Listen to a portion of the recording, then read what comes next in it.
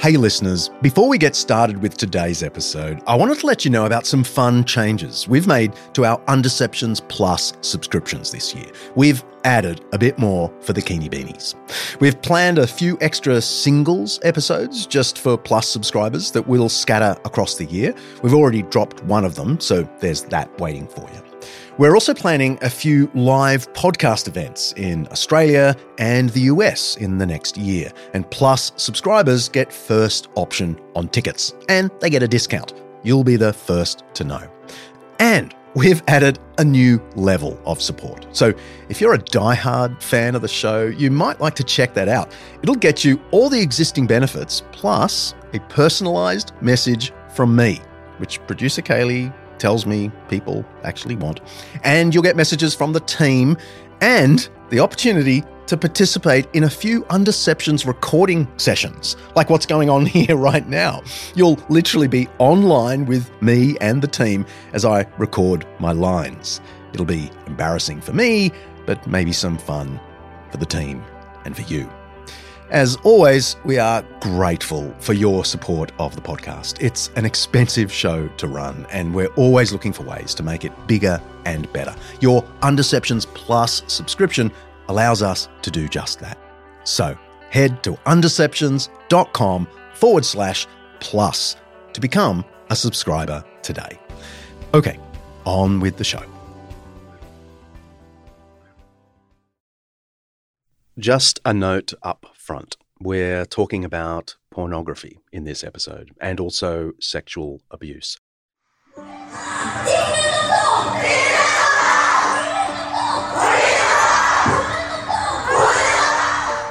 That's the sound of 70,000 Korean women protesting an alarming rise in pornographic videos made from spy cams placed in public bathrooms and change rooms.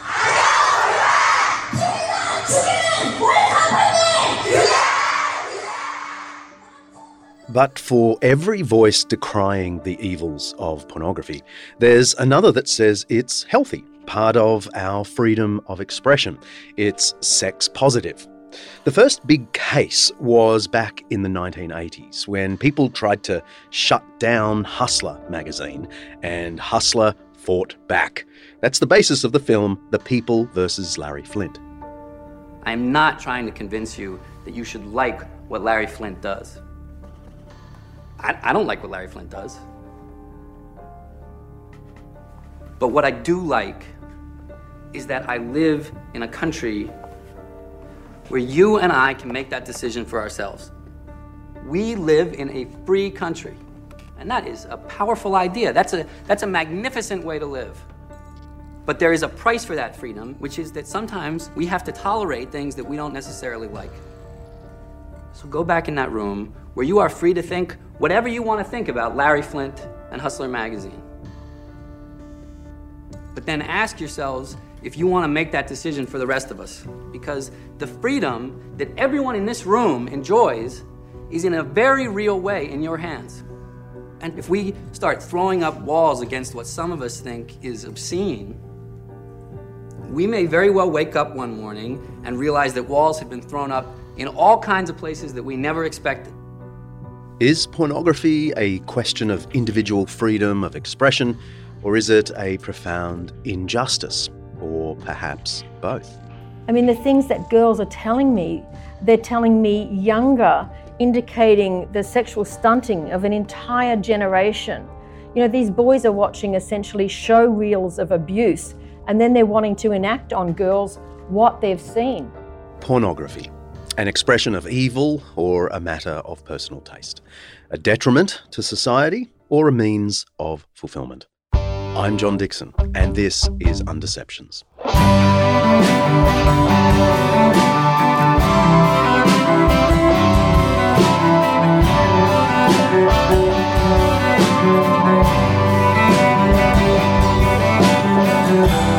Undeceptions is brought to you by Zondervan Academic's new commentary on the Book of Exodus by Christopher Wright. love that guy. Every episode at Undeceptions, we explore some aspect of life, faith, history, culture, or ethics that's either much misunderstood or mostly forgotten. With the help of people who know what they're talking about, we'll be trying to undeceive ourselves and let the truth out.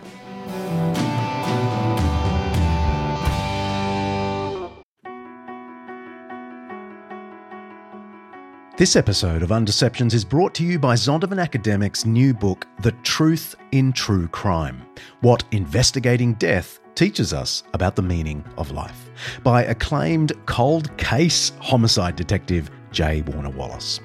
After years of investigating the causes behind deaths and murders, chasing leads and solving crime, Wallace decided to focus some of those same instincts on the most notable death in human history, the death of Jesus. And while a few of Wallace's cases remain open, unsolved mysteries, the death of Jesus obviously wasn't one of them. His investigation transformed him from atheist to believer. Many of us are hooked on the latest true crime podcast. I'm looking at you, my darling buff. But Wallace reckons there's more than mere entertainment to be found in some of the big murder mysteries of his career. The Truth in True Crime offers some of the lessons Wallace has learned about human nature from both his murder investigations and ancient biblical wisdom. It's a cool idea for a book. You can pre-order your copy of The Truth in True Crime by J. Warner Wallace now on Amazon, of course, or even better, head to zondervanacademic.com/undeceptions. Don't forget to write /undeceptions. zondervanacademic.com/undeceptions.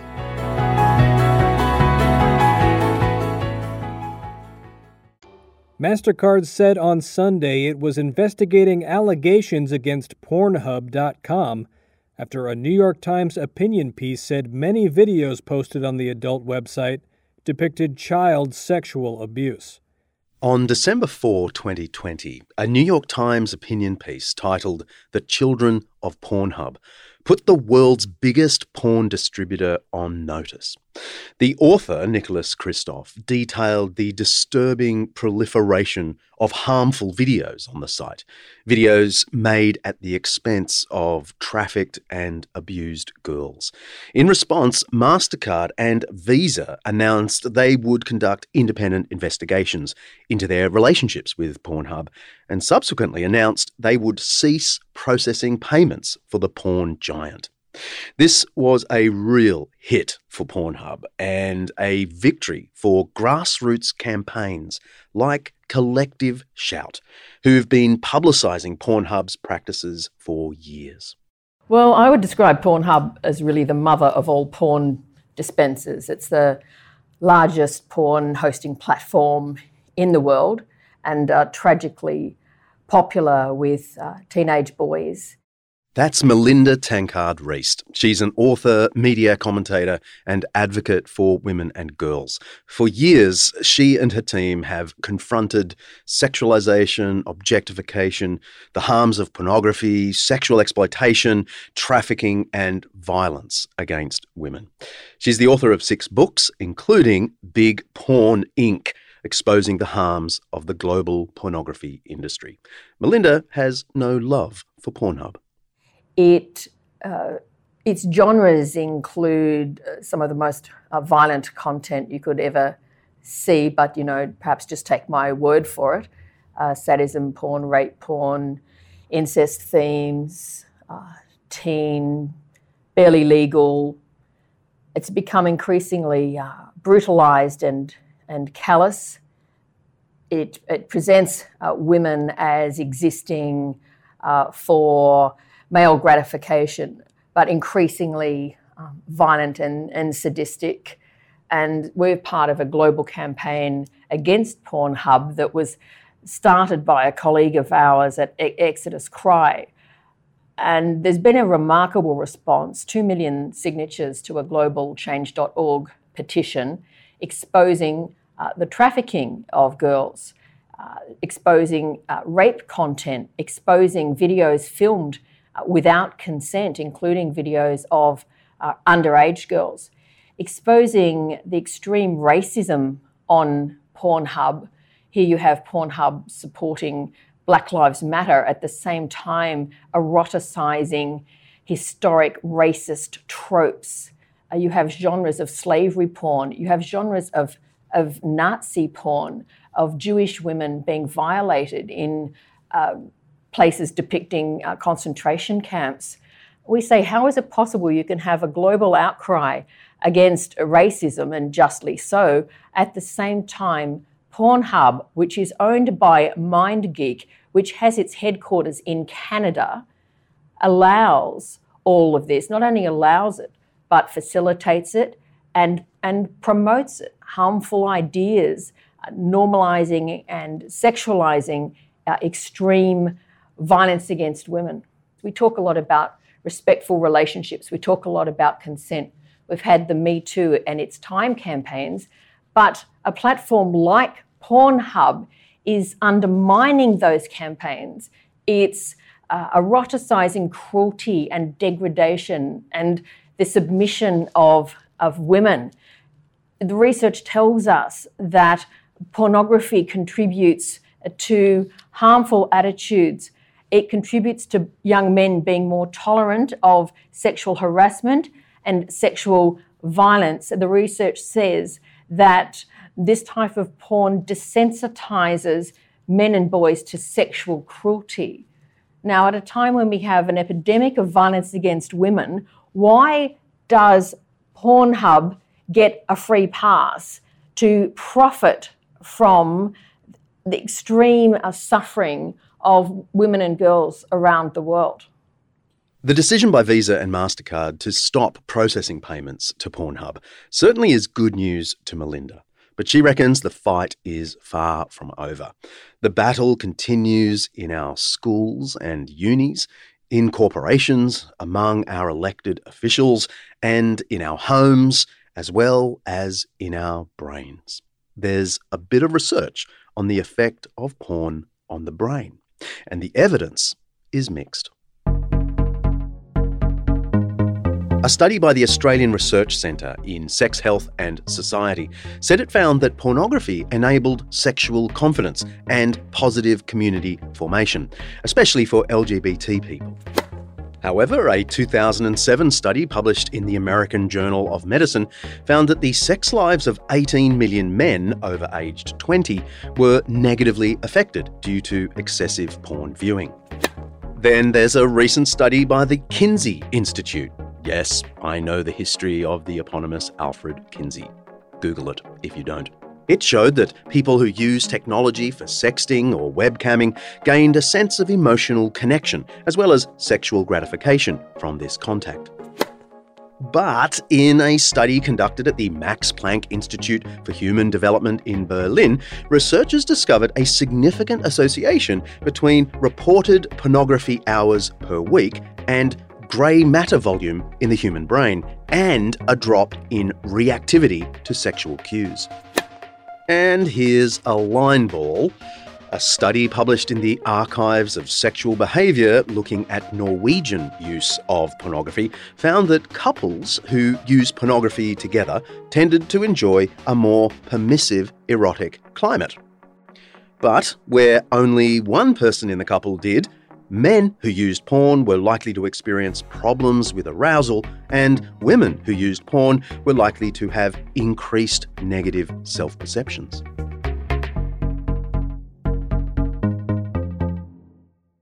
Back in the 2000s, people hadn't really thought about pornography as something that could potentially become addictive. So what I wanted to do in the book is to actually unpack what pornography does when a person looks at it from a neurological perspective.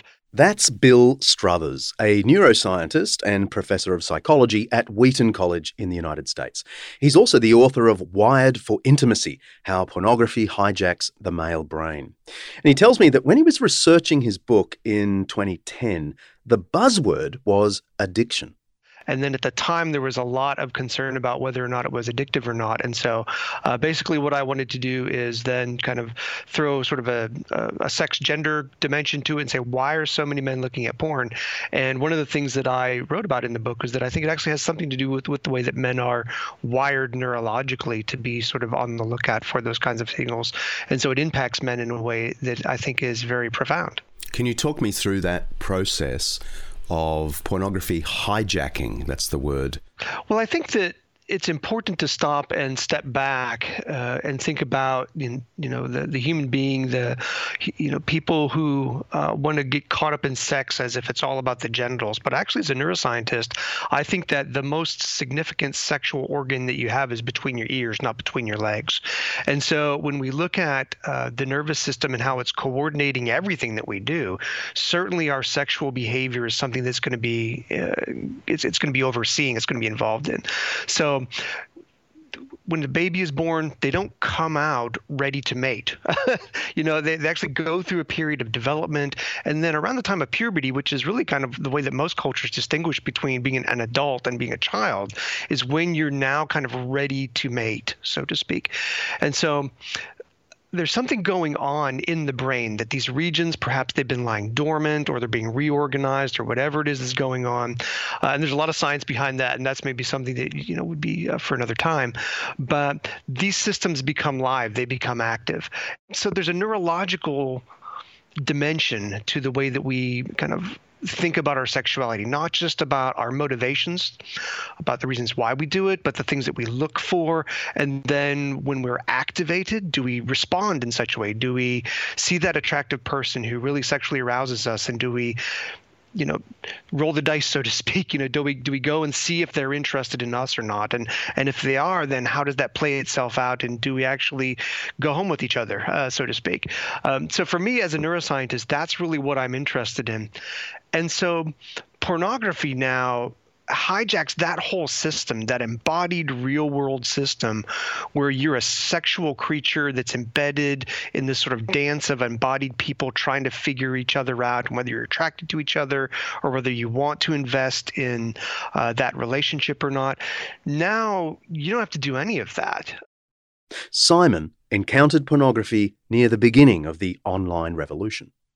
For me, I was in that generation of people who was a teenager as the internet was coming to the world, which was a really unique time, and people didn't really know what the internet would bring. And so one of the things that the internet brought was this sort of tsunami of pornography and made it accessible to everyone. And so I remember it when I went to uni, which was, I was 19, and there were computer rooms, and back then computer rooms were not, this is 97. They weren't monitored. They were just this new thing. And so I really I started looking at whether porn was actually that easy to find. I'd heard that it was, and so it was actually just that sort of morbid curiosity about, is it really that easy to find? Is it really there? And then when I stumbled upon it, I didn't realize how powerful an impact it would have on me, that it wasn't just something I could go, oh yeah, that's there, and then leave it, but that it drew me back to it time and time again. Can you describe that? I mean, are we talking, 10 minutes a day you would look at it, or an hour a day, or how much in your life was this? There were times where you would just look for hours and hours, and you'd think at the end of it how stupid it was to do such a thing. You'd go, where on earth has the time gone, and why on earth did I do that? And it was sort of confusing. It definitely wasn't satisfying, like eating a big meal, going, oh, well, I've had my fill, and I don't need any more. It was sort of emptying at the same time as gluttony. Simon would say that his connection to pornography in those days bordered on an addiction. Professor Struthers says that's a concept that's hotly debated by researchers. Yeah, I think since I've been doing research on this now for going on 15 years, I found that a lot of the language of addiction was really kind of the term that people grabbed onto in the late 90s and the early 2000s. I think a lot of that is down to the technology that was available at the time. In the late 90s, early 2000s, people were beginning to get broadband internet, and people really being able to kind of get lots of pictures or moving pictures, right now, clips and movies. And so what happened was that adults who could get access to this material were now finding that it was really easy to just watch porn and to sexually act out to it, to masturbate to it, and they found that was something that they could do whenever they wanted to. And so for many individuals, what happened is the normal safeguards that were in place of not kind of going out and being able to grab porn wherever you wanted to, or the social awkwardness of going to the store where the magazines was sold, right? That was taken away. And so for a lot of those individuals, what happened is it was like being a kid in a candy store. They just went nuts, so to speak, and they watched all kinds of stuff. And what happened is that it developed for them in what I think is fair to call sort of an addictive, pattern of behavior. And so in the early 2000s, the language of addiction became very, very common.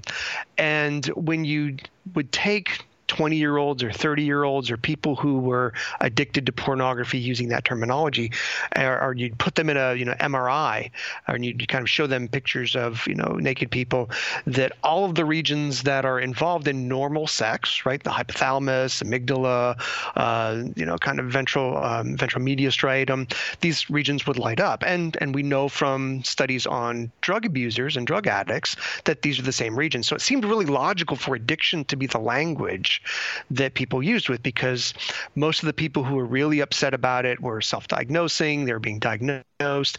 You looked at their brain activity and lo and behold, hey, it looks like a drug addict. It's probably an addiction. Seems simple enough. But it gets more complicated when researchers consider the different generations and different types of pornography. Now, so keep in mind, this is the early 2000s. What I've noticed then in the time since then is that as people became more interested in it, and as we started thinking about this as a neurological issue rather than maybe a moral or a spiritual issue, that now researchers kind of came and they started doing research on people who were, maybe normals or non-addicts, right? And they're thinking, hey, well, what's going on here? And so they started looking at 20, 30-year-olds in, 2009, 2010, 2015. Well, these are different people.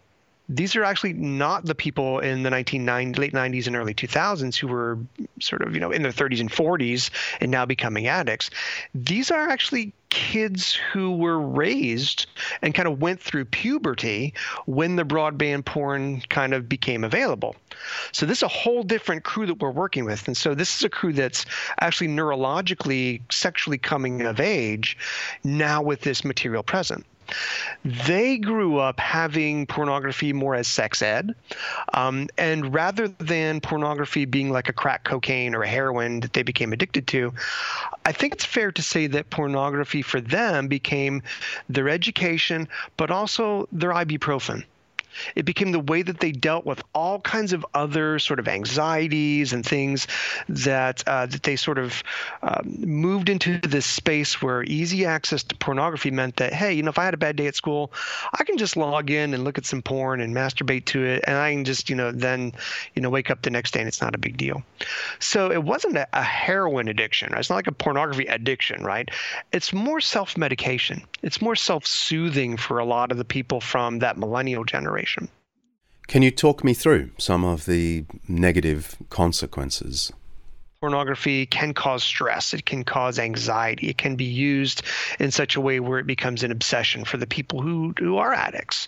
The people who would kind of fit that addict narrative, for lack of a better way of putting it. But I think what happens is for people who really become preoccupied with pornography is that it really does serve as a distraction for them. Everything becomes about sex, and so it sort of spills over into the other parts of their lives, where normal sex with their spouse, doesn't have all the richness of, the multiple images, the multiple positions, the variety, all that kind of fun stuff that they have, at the keyboard.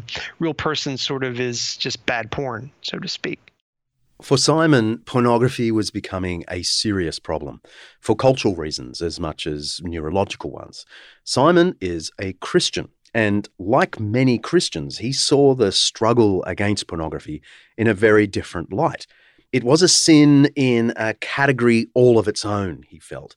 What made it more difficult was that Simon was a youth minister in his church, and he didn't feel he could share his struggle with anyone. Yeah, I think I had the wrong belief that that a Christian shouldn't or doesn't struggle with this, that a Christian couldn't. And so for me to be captured by this created a real sort of fracture in my spiritual walk. And so it's something I felt like I had to keep hidden. It would, or if it ever was talked about, it had to be something that I was on top of and fighting. I couldn't actually admit to myself that this was something that there was a part of me that loved and a part of me that hated it, where I knew I had to fight it, but I couldn't admit that to anyone. And I was sort of wearing this, I think of it as like wearing this mask that I had to hold up. And it was really sad that I felt like I had to do that even to my best friend and my wife at the time, that I couldn't be honest with her. And I met many guys over the years who have just gone, no, I need to be honest, and they pour out their heart either to a friend or to a pastor or to their loved ones. But for me, it was always something I couldn't share. I was so worried about how people would be disgusted by me, and I think a lot of people especially in that season, and I know it's still true today, but in that season, no one really expected that people would be struggling with porn. It was sort of a thing that you did on the side, but no one, with the internet, there was so many people struggling with it and no one was talking about it. And whereas now I think it's more talked about. It's still a secret sin for a lot of people, but it's more, if someone brings it up, it's not a big surprise that people are struggling with it. Whereas I think in those times it was still so new that it was not pornography was new, but that it being, sort of unleashed on everyone. So I didn't share it with anyone, and that was a real, I'm not excusing that or seeking sympathy, but it was a huge burden. I would probably argue that people with a sincere faith that actually do see viewing pornography as a taboo are in truth more at risk, because what happens is when you violate the taboo, it's going to actually create a bodily distress, a bodily anxiety, and that bodily anxiety can ramp people up to actually have a more robust sexual response when they do act out to it. Now, after that, however, the guilt that comes with that taboo violation in many ways can derive the shame that the person will then try to deal with the shame by going back to the sexual release and use the porn for the sexual release. So they get caught in this spiral. So a lot of the early stories about, the sex addicts are of people who were presumably very, moralistic, people who were very, devout believers or very religious, and felt horribly shamed about this, recognizing that the shame was actually making the problem worse for them. The idea was that I was just going to repent, say no to this sin, fight it, and plug on, and grit my teeth, and sort of not realizing how much of a grip it had on me. I obviously, was thinking about doing it and then dabbling back into it, and then got back into it as a habit. But there would be these seasons of me fighting and then slipping back into it, until the third time that it really blew up. My wife said that's enough, and she asked me to leave.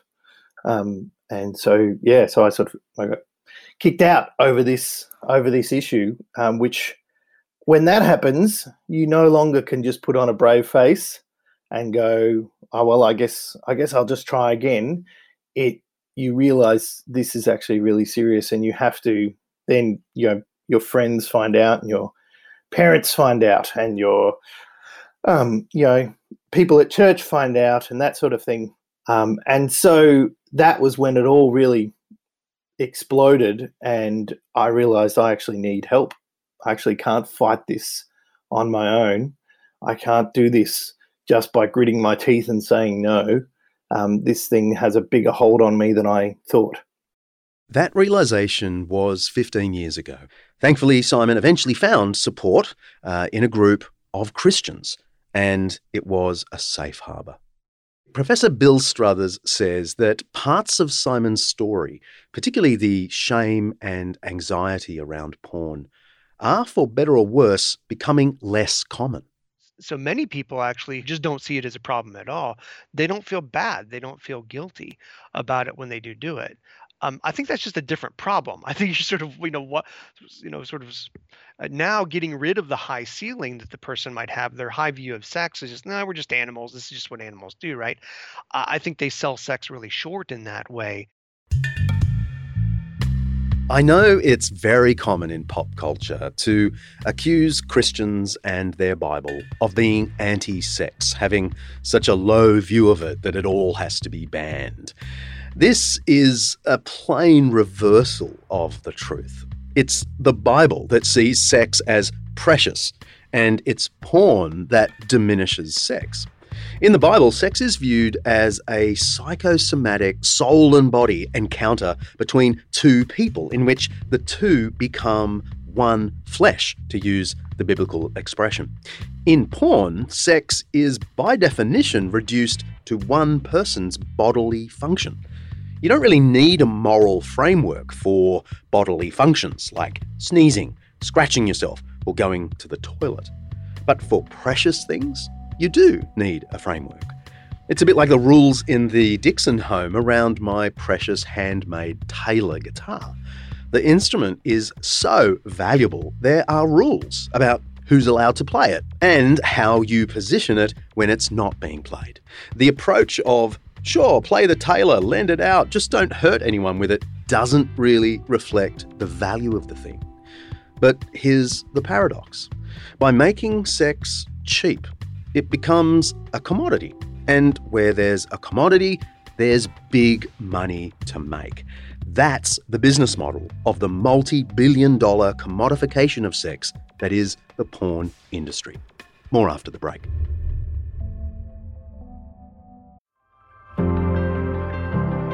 In the Democratic Republic of Congo, corruption and conflict have plagued communities like Kindu for decades, and access to quality education as a result is scarce. Schools around Kindu, one of the poorest parts of the DRC, are often dilapidated. They lack basic essentials like books or even teachers. Anglican Aid is looking to change that. By making a tax-deductible donation to Anglican Aid, you can play a crucial role in providing the tools and resources necessary to transform children's lives. Your donation will help workers on the ground in the DRC to rebuild classrooms, supply materials for students, and offer comprehensive training for educators. Already, there's been incredible progress. 5 schools have been renovated, with over 600 students enrolled and thriving. But there's still plenty to do. Please visit anglicanaid.org.au/undeceptions to lend your support to an organisation Buff and I have long trusted. Help empower children to do what we frankly take for granted: chase their dreams and build a brighter future for themselves and their communities. Go to anglicanaid.org.au/undeceptions. Thank you.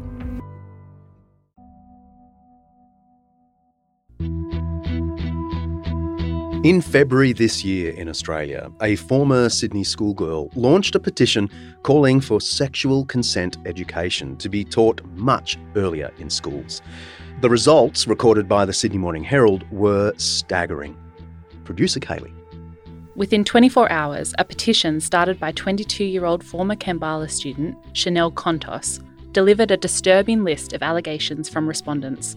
who said they had been sexually assaulted during high school or shortly after by young men who attended nearby Sydney private boys' schools. More than 200 young women contacted Ms. Kontos with personal testimonies about sexual assault they said they experienced at the hands of a peer at a boys' school. About 1,500 students from 50 different schools have signed her petition demanding better and earlier sex and consent education in schools.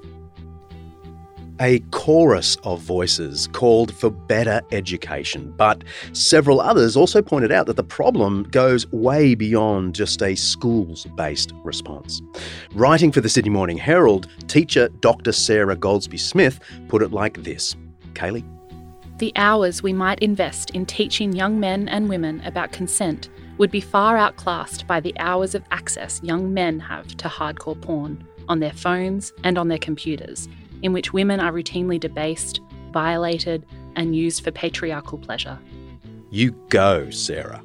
This, says Melinda Tankard-Reist, is part of the social cost of pornography's accepted place in society. It warps the way we see others.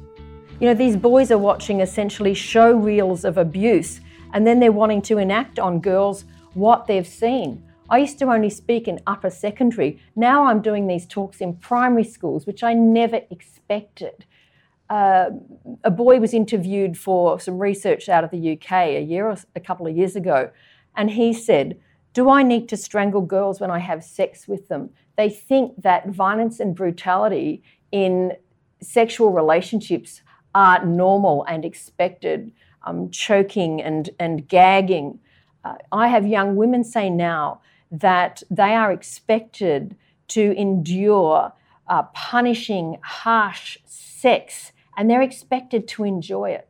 And if they don't, they're told there must be something wrong with you.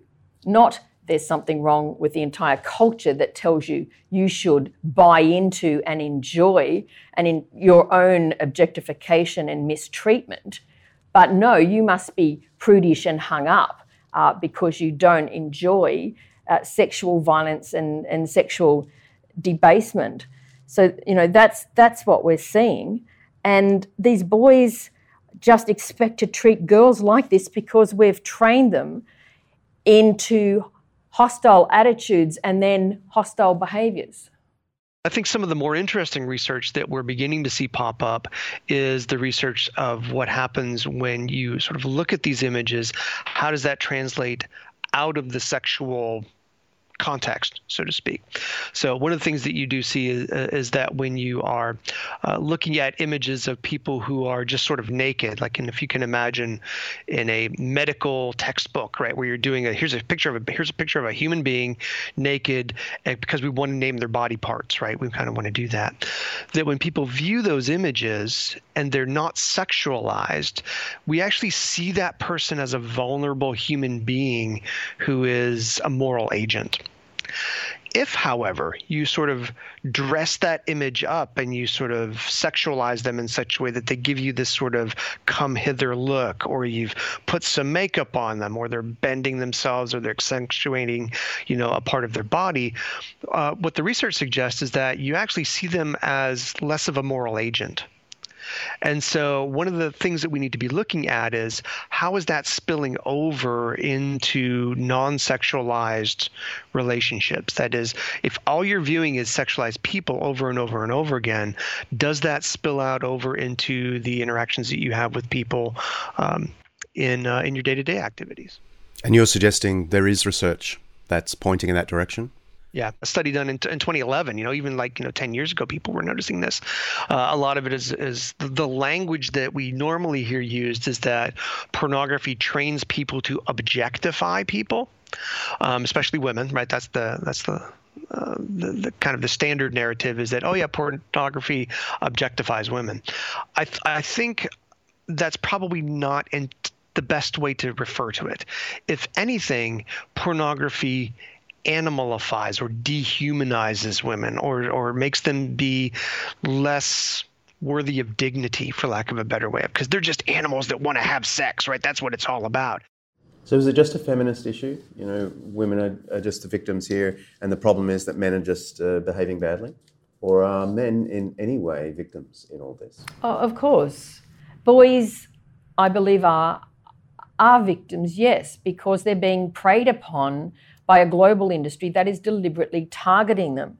We talk about accidental exposure, but there's evidence that it's not accidental, that the porn industry is dropping porn deliberately into the places where boys are, especially online.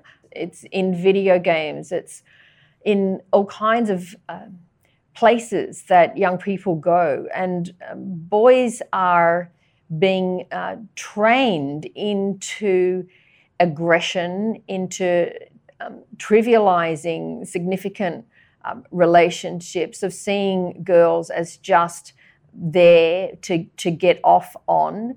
I believe young men are being sold a lie, that they're being indoctrinated with false views of women and girls. It's a disaster for women and girls, of course it is, but it also is for boys, because it's inhibiting their ability to incorporate sensitivity and empathy into their relationships.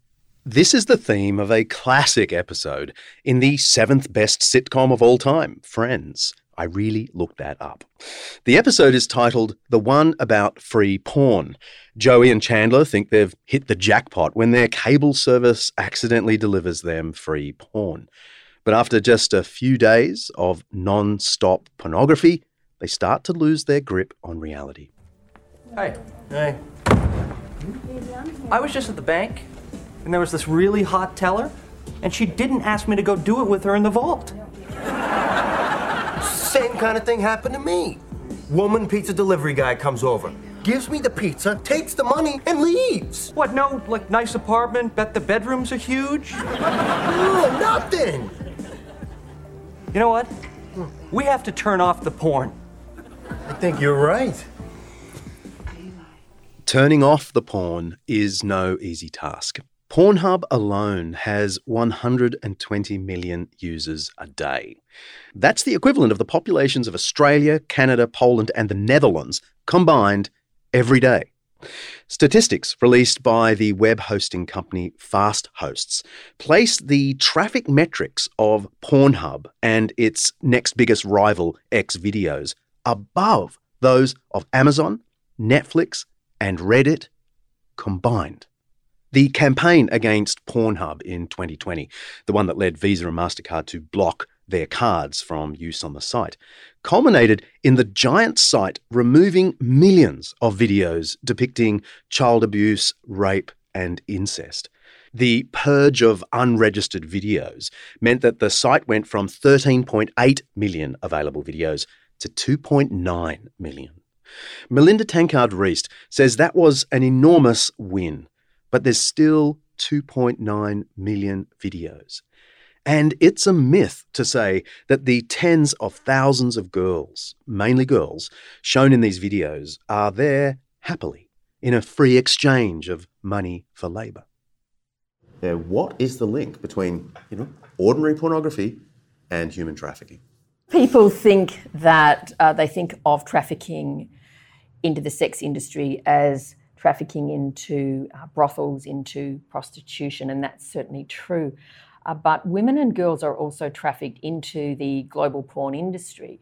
Women are used to film pornography. Women are also filmed when they don't know they're being filmed, or videos are taken of them through hidden webcams, which is a global issue. So non-consensual filming of women, also known as upskirting and down-blousing. So Pornhub hosts this content. We've exposed that, including the actual real trafficking in the bodies of women and girls to produce this pornography in the first place. So you're saying there's a chance that, the 15-year-old boy at home looking at porn is actually looking at a girl who has been trafficked?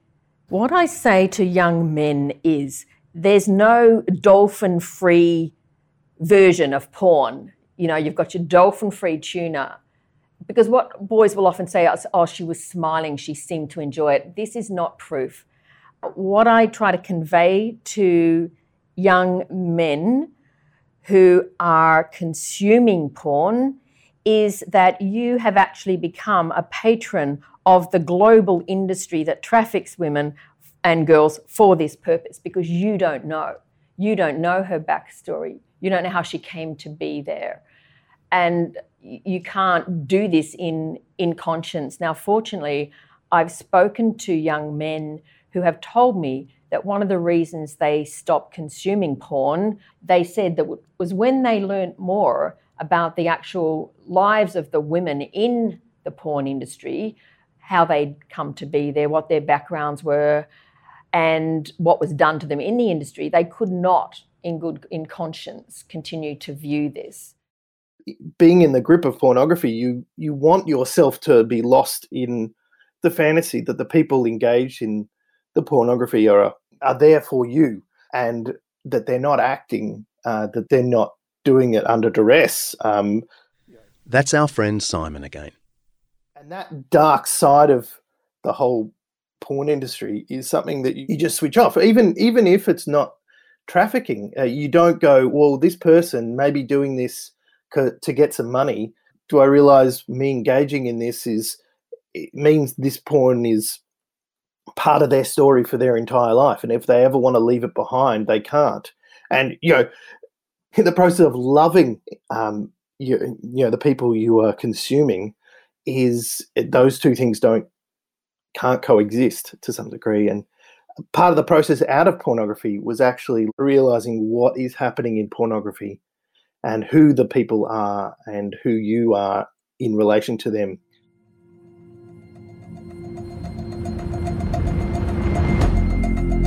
Here's the other thing about porn. Even if your brain isn't rewired by porn, even if you don't have a high view of sex, I can't see how porn isn't a justice issue. We rightly condemn racism because it refuses to give due dignity to a fellow human being made in the image of God. Or if you prefer the more secular version in the UN Declaration of Human Rights, recognition of the inherent dignity and of the equal and inalienable rights of all members of the human family is the foundation of freedom, justice, and peace in the world. Justice is about paying respect to those who are your equals and treating them like it. This is why so many of us fight against economic inequality too. I don't just mean the natural disparities between the rich and the not so rich. I mean the perverse inequality, where people through no fault of their own sink into starvation and easily preventable diseases. No one who believes in the equal dignity of all humans can be comfortable with that. Here's the thing. Porn reduces another human being to a two-dimensional object of my pleasure. It is unjust. It's impossible to view that woman or man on the screen as your equal and then fantasize as you like about them as you bring yourself to an orgasm. Even if the person on the screen isn't a victim of trafficking or of harsh conditions to make ends meet, porn by definition objectifies, demeans, and dehumanizes another human being.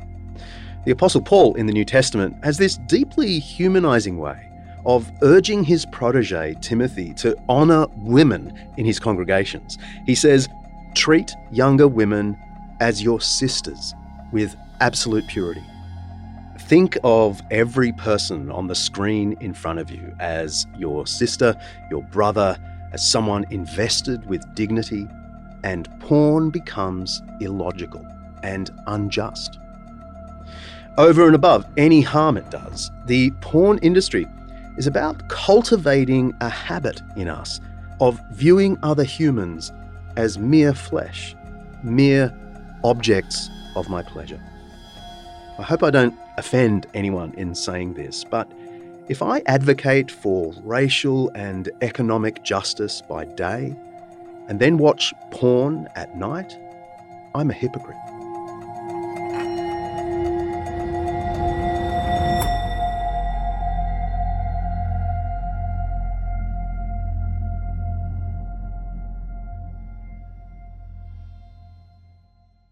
We press on in these global campaigns, and just this year we have had so many victories. We had a massive win against the huge global shopping e-commerce platform Alibaba after we exposed the sale of child sexual abuse dolls.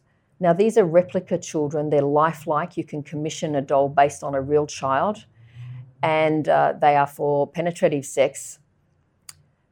And there were 23 companies selling those dolls on Alibaba, and we exposed it. We documented the dolls. We documented who was selling them. We targeted the CEOs and investors in Alibaba, and we got them down. And it only took us a few weeks. Now, while that's a victory, you do have to ask, why do we have to have these campaigns in the first place?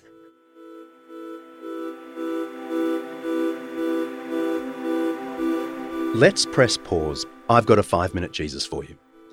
In the Judeo-Christian tradition, sex has been seen as the sign and seal of the self-giving of one human being to another. More than pleasure, more than procreation, sex is sacred in the sense that it symbolizes and achieves oneness between two individuals. The first reference to sex in the Bible emphasizes this. A man leaves his father and mother and is united to his wife, and they become one flesh, Genesis 2:24. In the New Testament, the Apostle Paul likewise says that illicit sex still creates a kind of illicit oneness. Do you not know that he who unites himself with a prostitute is one with her in body? 1 Corinthians 6:16. Even the frequent euphemism for sex used throughout the Old Testament, to know a woman, is suggestive of this same point. People sometimes make fun of the quaint terminology, to know her in the biblical sense. But the Bible's choice of word isn't prudish. Indeed, Scripture is frequently more open about sexual extravagance and deviance than polite secular society today. This word underlines the intimacy-creating nature of intercourse. In an ideal setting, one comes to know a partner in a profound way through sexual intimacy. It's a point we can now describe in scientific terms, as sexual health research stresses the bonding hormones released with sexual encounters. The mental and spiritual dimensions of sex are stressed in Jesus' transposition of the 7th commandment, the commandment against adultery. True to form, he takes the law of Moses to a surprising level. You have heard that it was said, you shall not commit adultery. But I tell you that anyone who looks at a woman lustfully has already committed adultery with her in his heart. Matthew chapter 5, verses 27 and 28. There's something to notice here to rightly feel the force of Jesus' remarks. The English adverb lustfully here could imply that a mere feeling of arousal in the presence of another person is wrong, is even adultery.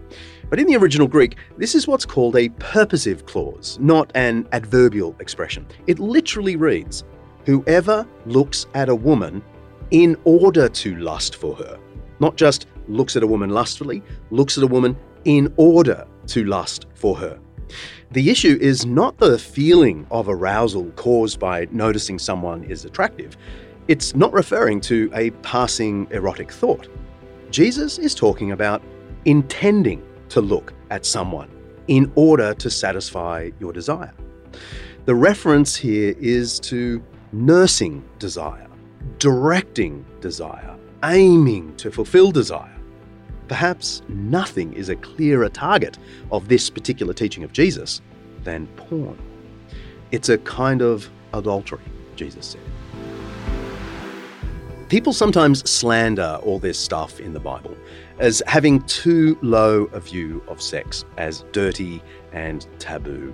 The opposite is the case. If I value my car, I'll be careful how I use it and to whom I lend it.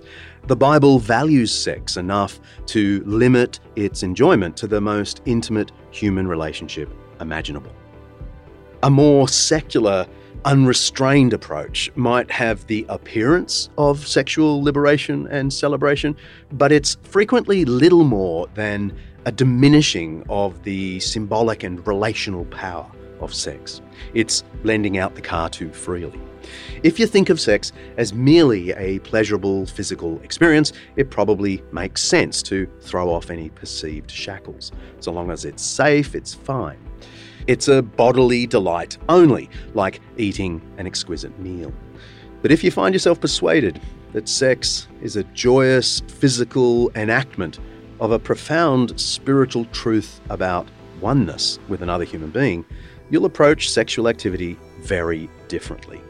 C.S. Lewis, the great Oxford literary don and public advocate of Christianity, once defended the biblical approach to sex against the call in his day, 1940s, for more sexual freedom.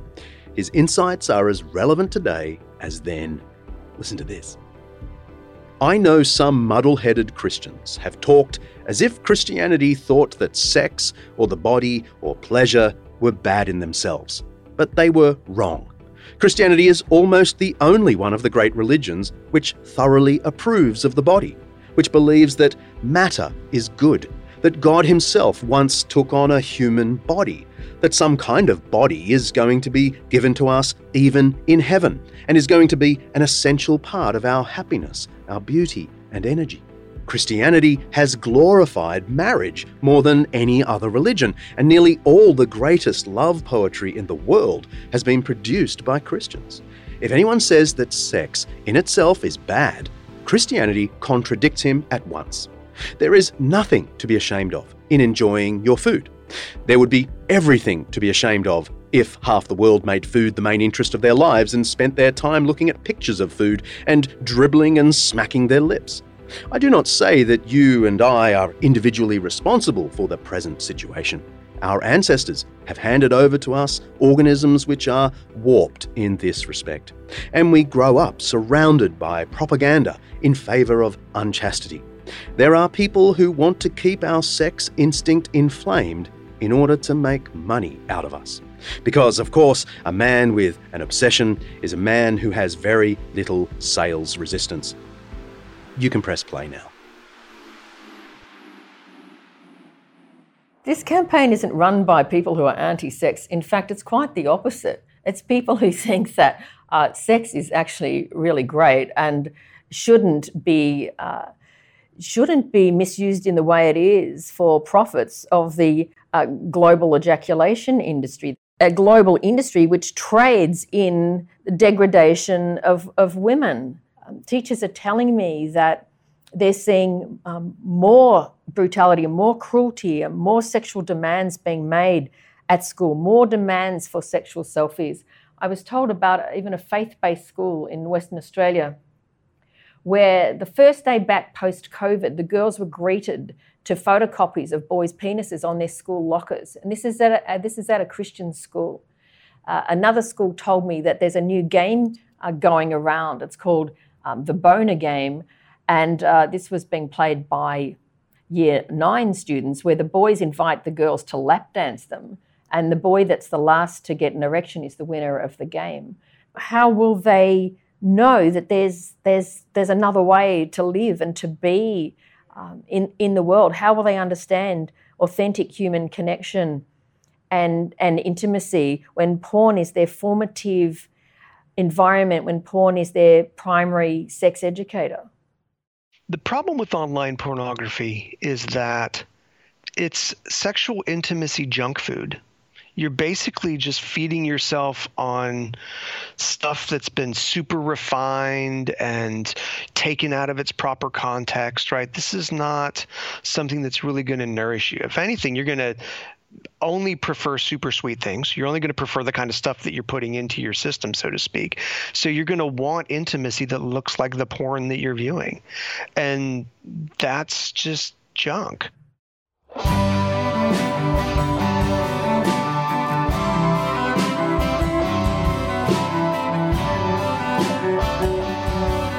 This is the place where I often ask you to think about donating to Undeceptions. But today, can I ask you instead to go to collectiveshout.org and give to Melinda and the team. They are doing amazing work in combating the pornification and objectification of women and girls. They're not a Christian organisation specifically, though Melinda herself is a strong believer. They're just fighting for justice, for a culture where women get the dignity and respect they deserve. That's collectiveshout.org. By all means, though, head to undeceptions.com and check out the huge library of bonus material. And while you're there, send us a question by audio or just by typing, and I'll try and answer it in a future episode. Next episode, we're talking about finding God in the silly little things. See ya. Undeceptions is hosted by me, John Dixon, produced by Kaylee Payne and directed by Mark Hadley. Editing by Nathaniel Schumack. Special thanks to our series sponsor, Zondervan, for making this Undeception possible. Undeceptions is part of the Eternity Podcast Network, an audio collection showcasing the seriously good news of faith today. Brought to you by the Eternity Podcast Network. Episode 43, Editorial 20, in 3, 2... This is a theme of a classic episode in the 7th best sitcom of all time, Friends. I really looked that up. Kaylee, don't give me that look. The 7th best sitcom. That's actually... Seinfeld. Yeah, Seinfeld was number 1. The Simpsons is above it too. Is Frasier in it? No, not above Friends. Hey, just while John Dixon is out of the room, here are the 7 most popular sitcoms of all time. Number 7, Friends. 6, The Simpsons. 5, The Andy Griffith Show. Number 4, All in the Family, whatever that is. 3, I Love Lucy. 2, MASH. And number 1, of course, Seinfeld. See ya.